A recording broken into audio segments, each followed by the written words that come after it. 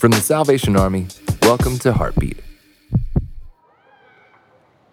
Middle school is an incredibly difficult time in life. As a teenager, you're trying to figure out who you are and where you belong.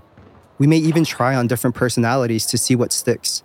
Someone who loves to read and play music may begin acting like a jock to fit in with the basketball team. Or a kind-spirited girl may start acting mean to fit in with the popular girls. But to everyone around them, the contrast between who they are and who they're pretending to be is quite apparent. The Apostle Paul reminds us believers that we no longer live according to the flesh, but by the Spirit. So be the uniquely created work of art God has created you to be. For more episodes of Heartbeat, visit salvationarmyradio.org.